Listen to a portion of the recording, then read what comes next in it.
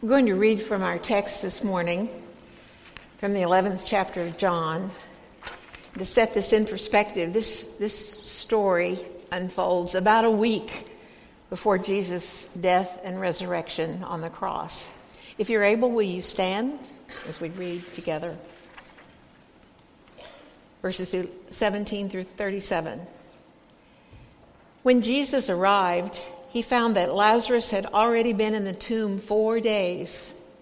Now Bethany was near Jerusalem, some 2 miles away, and many of the Jews had come to Martha and Mary to console them about their brother. When Martha heard that Jesus was coming, she went and met him, while Mary stayed at home. Martha said to Jesus, "Lord, if you had been here, my brother wouldn't have died. But even now, I know that God will give you whatever you ask of him." Jesus said to her, "Your brother will rise again." And Martha said to him, "I know that he will rise again in the resurrection on the last day." Jesus said to her, "I am the resurrection and the life, and those who believe in me, even though they die, will live. And everyone who lives and believes in me will never die. Do you believe this?" She said to him, "Yes, Lord, I believe that you are the Messiah, the Son of God, the one coming into the world." When she had said this, she went back and called her sister Mary and told her privately, "The teacher is here and calling for you." And when she heard it, she got up quickly and went to him. Now Jesus had not yet come to the village, but was still at the place where Martha had met him. The Jews who were with her in the house, consoling her, saw Mary get up quickly and go out. They followed her because they thought she was going to the tomb to weep there. When Mary came where Jesus was and saw him, she knelt at his feet and said to him, "Lord, if you had been here, my brother would not have died." And when Jesus saw her weeping and the Jews came with her also weeping, he was greatly disturbed in spirit and deeply moved. He said, "Where have you laid him?" And they said to him, "Lord, come and see." And Jesus began to weep. So the Jews said, "See how he loved him." But some of them said, "Could not he who opened the eyes of the blind have kept this man from dying?" Jesus wept, but I could not. I remember well those weeks and months following my father's death. The tears were brief and held back, and even though I wasn't consciously trying to hold them back, I did. Doyle would check in on me occasionally to see how I was doing. Perhaps he suspected that I hadn't grieved, that I hadn't wept. And since I easily weep at movies and books and babies and animals, it surprised me. I told Doyle I wasn't consciously trying to hold back, but for some reason, the tears were not there. I was focused on my mom. How was she going to get on without the love of her life, with whom she had just spent the last 60 years, and he just died 4 days after their 60th anniversary. She was just past cancer treatments, pale and frail and childlike. And although she did much better than any of us imagined, focusing on all the details and things that needed to be done, still she was ready to go. Life here on this earth no longer held the meaning for her and the joy that it had. And just 80 days after his death, we buried her too. But even then, I was so accustomed to keeping that grief at bay that I still shed very few tears. Where were they? Had those last few years of ministry, had I become so practiced at handling my grief as I sat with people who were dying or who were in horrible pain, that I closed off that grief as a way of self-preservation? About a month after my mother died, I was sitting at the table one morning and I was writing out a check I'd mentioned to a few friends just a day or two before that my dad's birthday was coming up. I didn't feel sad. In fact, we all chuckled at a couple of the stories that he enjoyed telling and the way he laughed and we laughed. But as I sat there writing out that check, I put the date in, and suddenly the tears just welled up inside me. I began to weep. Deep, sobbing gulfs of grief overcame me. Grief that I had been suppressing all these weeks and months. And then the phone rang. It was my husband, Keith. And it was obvious that I was crying. And when he heard my voice, he said, "Oh, honey, what's wrong?" I said, "Well, I'm okay. But I was just writing a check, and when I wrote the date in, the tears just started flowing, and I can't seem to stop them." And he said to me, "You're finally finding your tears." Frederick Buechner, no longer with us in this world, but a writer and theologian that I love, says that it would probably help us all if we kept track of all those times and events in our lives that bring tears to our eyes. They may be happy or sad. It may be at unexpected times and places. But whenever we're stirred to such depths, these are times that God is at work in our lives. These are the emotional hot spots, which sometimes break through our veneer of hardness in which we tend to entomb ourselves. They're like windows through which the light of God's love can get in. And when we are quick to slam shut those windows, maybe we're cutting ourselves off from God. Buechner also suggests that those who cannot weep perhaps cannot laugh much either. It's as if those two emotions were tied together in the human psyche, and when you turn one off, you may be turning the other one off too. Jesus began to weep, our text tells us. And of course, looking at that story, it's a familiar one. Jesus had these three precious friends, two sisters and a brother, Mary, Martha, and Lazarus, and he frequently had stayed in their home and enjoyed their hospitality. And not long before his ministry on earth was abruptly cut off, Mary and Martha frantically sent word to him that Lazarus was very sick, and by the time he got there, Lazarus had been dead for 4 days. Now, traditionally, the Jewish bury their dead within 24 hours. But there was a tradition that said that the soul hovered over the body for about 4 days. And after that time, there was no hope for resurrection. It's no wonder that Mary and Martha were disappointed that Jesus took so long to get there. In fact, they both greeted Jesus with almost exactly the same words. If you'd been here, he wouldn't have died. Was it an accusation, or was it a profession of the depth of their faith? Or perhaps a little of both. And when Jesus saw these women weeping, and all their other friends who had gathered were weeping too, verse 33 says that he was greatly disturbed in spirit and deeply moved. One translation translates that as he became angry. What was going on in his mind at that moment? "Come and see," Mary said. Come and see. Those are the very words that Jesus had used when calling some of his disciples. Come and see. And what those disciples were going to see and experience was going to change their lives completely and forever. And now he hears those familiar words again. Come and see, as he's led to Lazarus' tomb. And immediately Jesus began to weep. Not just cry, but weep, racking, sobbing grief. Now, over the centuries, biblical scholars and theologians have pondered the exact reason for his weeping. Were they just for his tears, for his beloved friend and seeing how broken they were? Was he weeping in frustration because so many were still so clueless at the message he was trying to teach and to live out? Or could he have been weeping because with those familiar words, come and see, Mary evoked the realization that this moment of time, the bringing forth of Lazarus, before such a crowd as this, a death and a resurrection, would ultimately lead to the inevitable week that lay ahead of him, a week that would climax in his brutal death on the cross.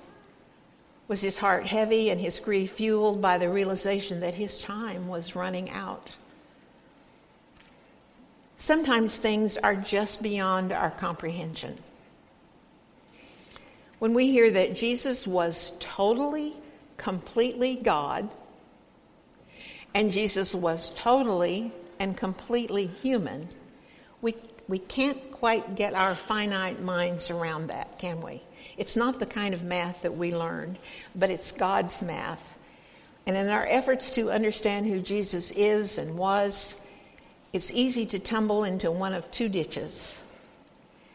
We either think of his humanity like he's kind of like a big brother, our pal who looks at our mistakes and kind of winks and nods and,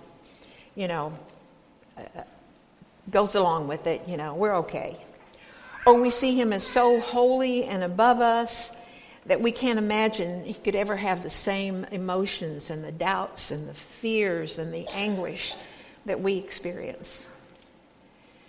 But in Luke chapter 22:11, we read that Jesus was in anguish, praying earnestly in the garden, and his sweat was like drops of blood falling to the ground.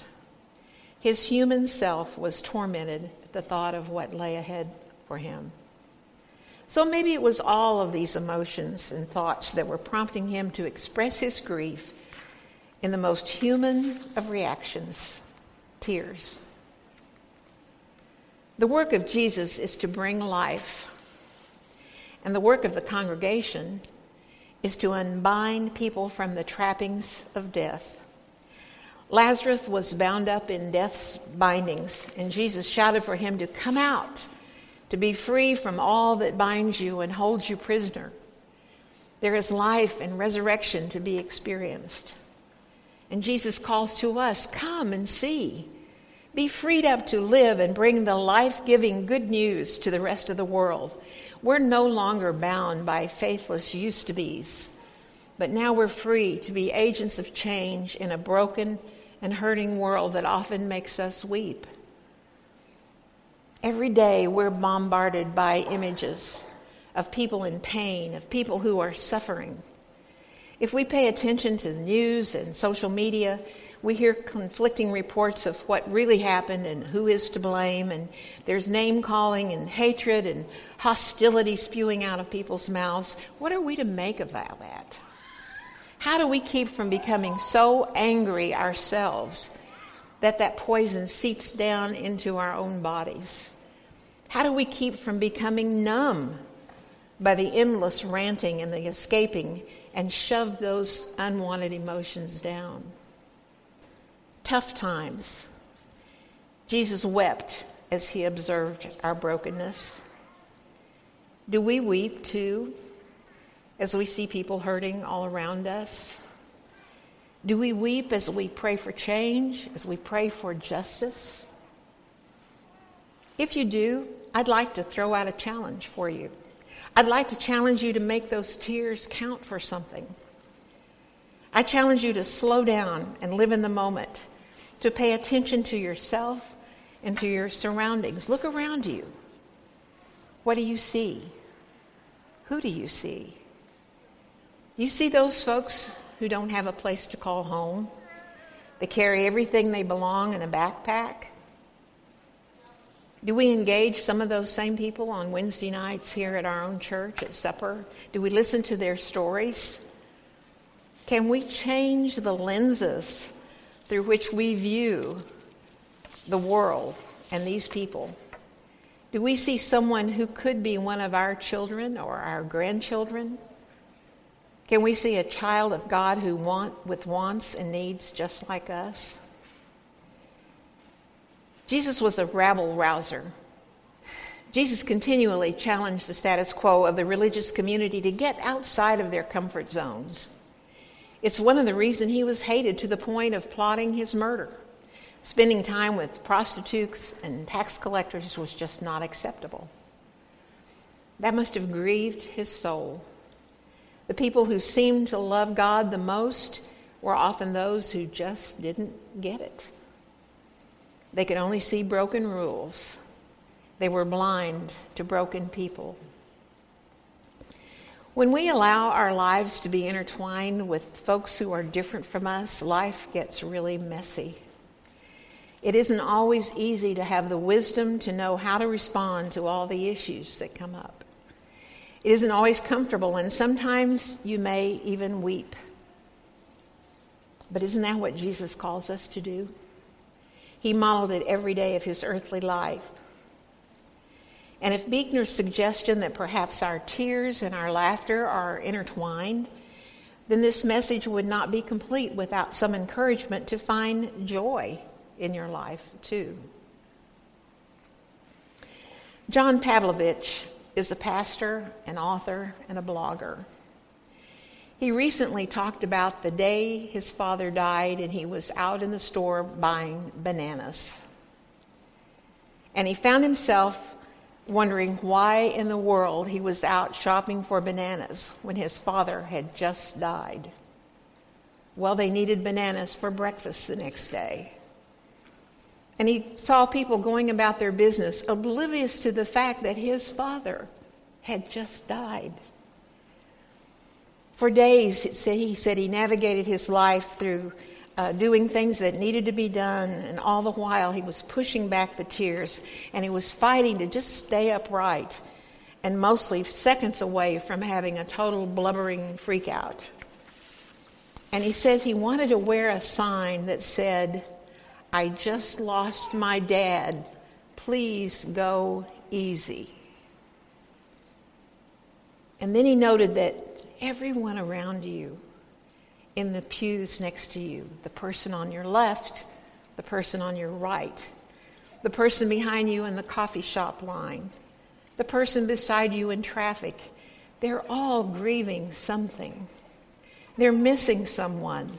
They're worried about someone. They're worried they're going to have a panic attack, or they're scared that people will see what's really going on in their life, and they're ashamed and they're embarrassed.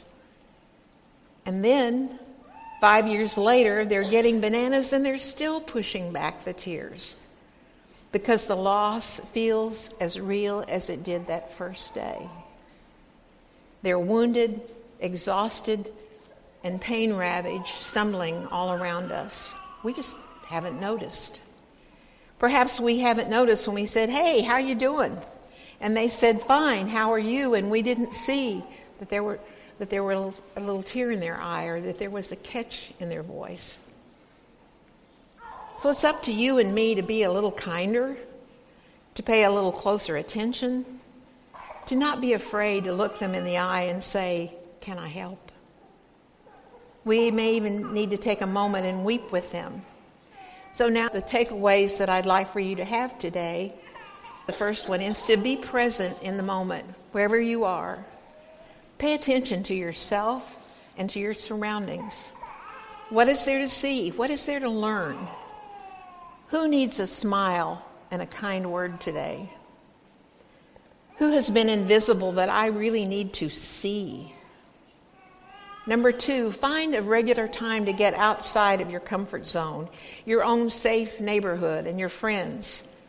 Read a book that makes you weep. Number 3, find a regular time to pursue joy without guilt. Leisure time that feeds your soul and doesn't have to cost a penny. Time with friends and family who lift you up and make you laugh. Enjoy a walk in the beautiful outdoors that God created for your pleasure. And here's a good one. Carve out 24 hours without criticizing anyone or yourself. Just be thankful that our lavishly generous God loves you, warts and all, and bask in that love and show it to others. And then number 5, give yourself permission to weep and to laugh. Give yourself permission to feel. Don't wallow in your pain or escape in your joy, but own up to your feelings and give them to God. Acknowledging our heartache and pain with our tears can be scary. Sometimes we feel like if I let myself have a few tears, I may not be able to stop. And some of you are sitting here today having been experiencing a dead, dull time, barely able to feel your emotions, numbed to the pain. You've wanted healing and you want real joy to rise up inside you, but it seems inexpressible. So let's listen to those silent cries. One says, I just watched as they led my 19-year-old grandson to prison. Please go easy.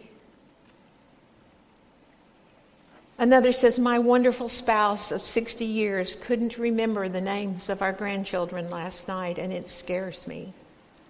Please go easy. I just had 3 miscarriages, and I'm scared I'm never going to be able to have a baby. Please go easy. My 11-year-old gets bullied every single day at school.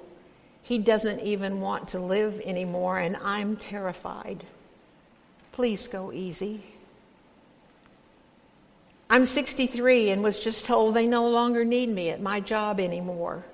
I was counting on that retirement package, and nobody wants to hire me.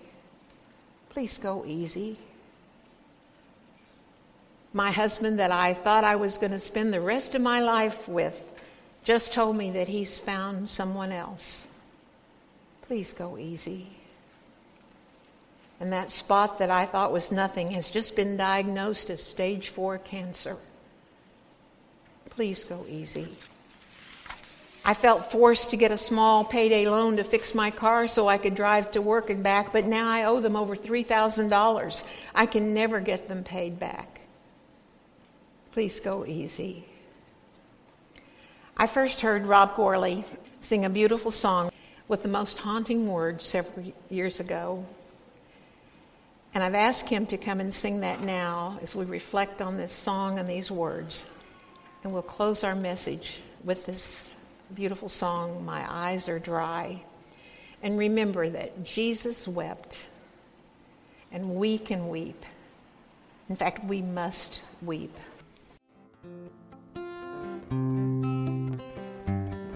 My eyes are dry, my faith is old, my heart is hard, my prayers are cold, and I know how I ought to be alive to you and dead to me. Oh, what can be done for an old heart like mine? Soften it up with oil and wine. The oil is you, your spirit of love. Please wash me anew in the wine of your blood.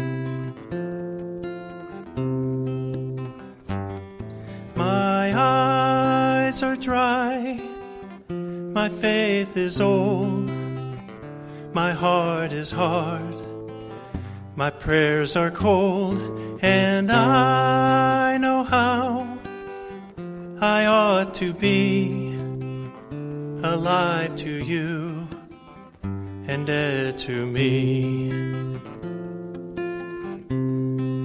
Oh, what can be done for an old heart like mine? Soften it up with oil and wine. The oil is you, your spirit of love. Please wash me anew in the wine of your blood. Oh, what can be done for an old heart like mine? Soften it up with oil and wine. The oil is you, your spirit of love. Please wash me anew in the wine of your blood.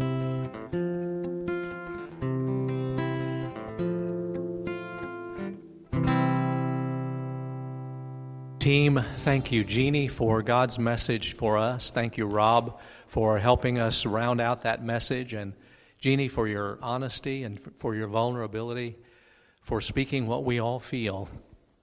And as we say often around here, the response to a message or a worship service, not always known before we leave the building that morning. Many times the Spirit sort of works in our hearts. The seed has to sort of take root and do some work in us.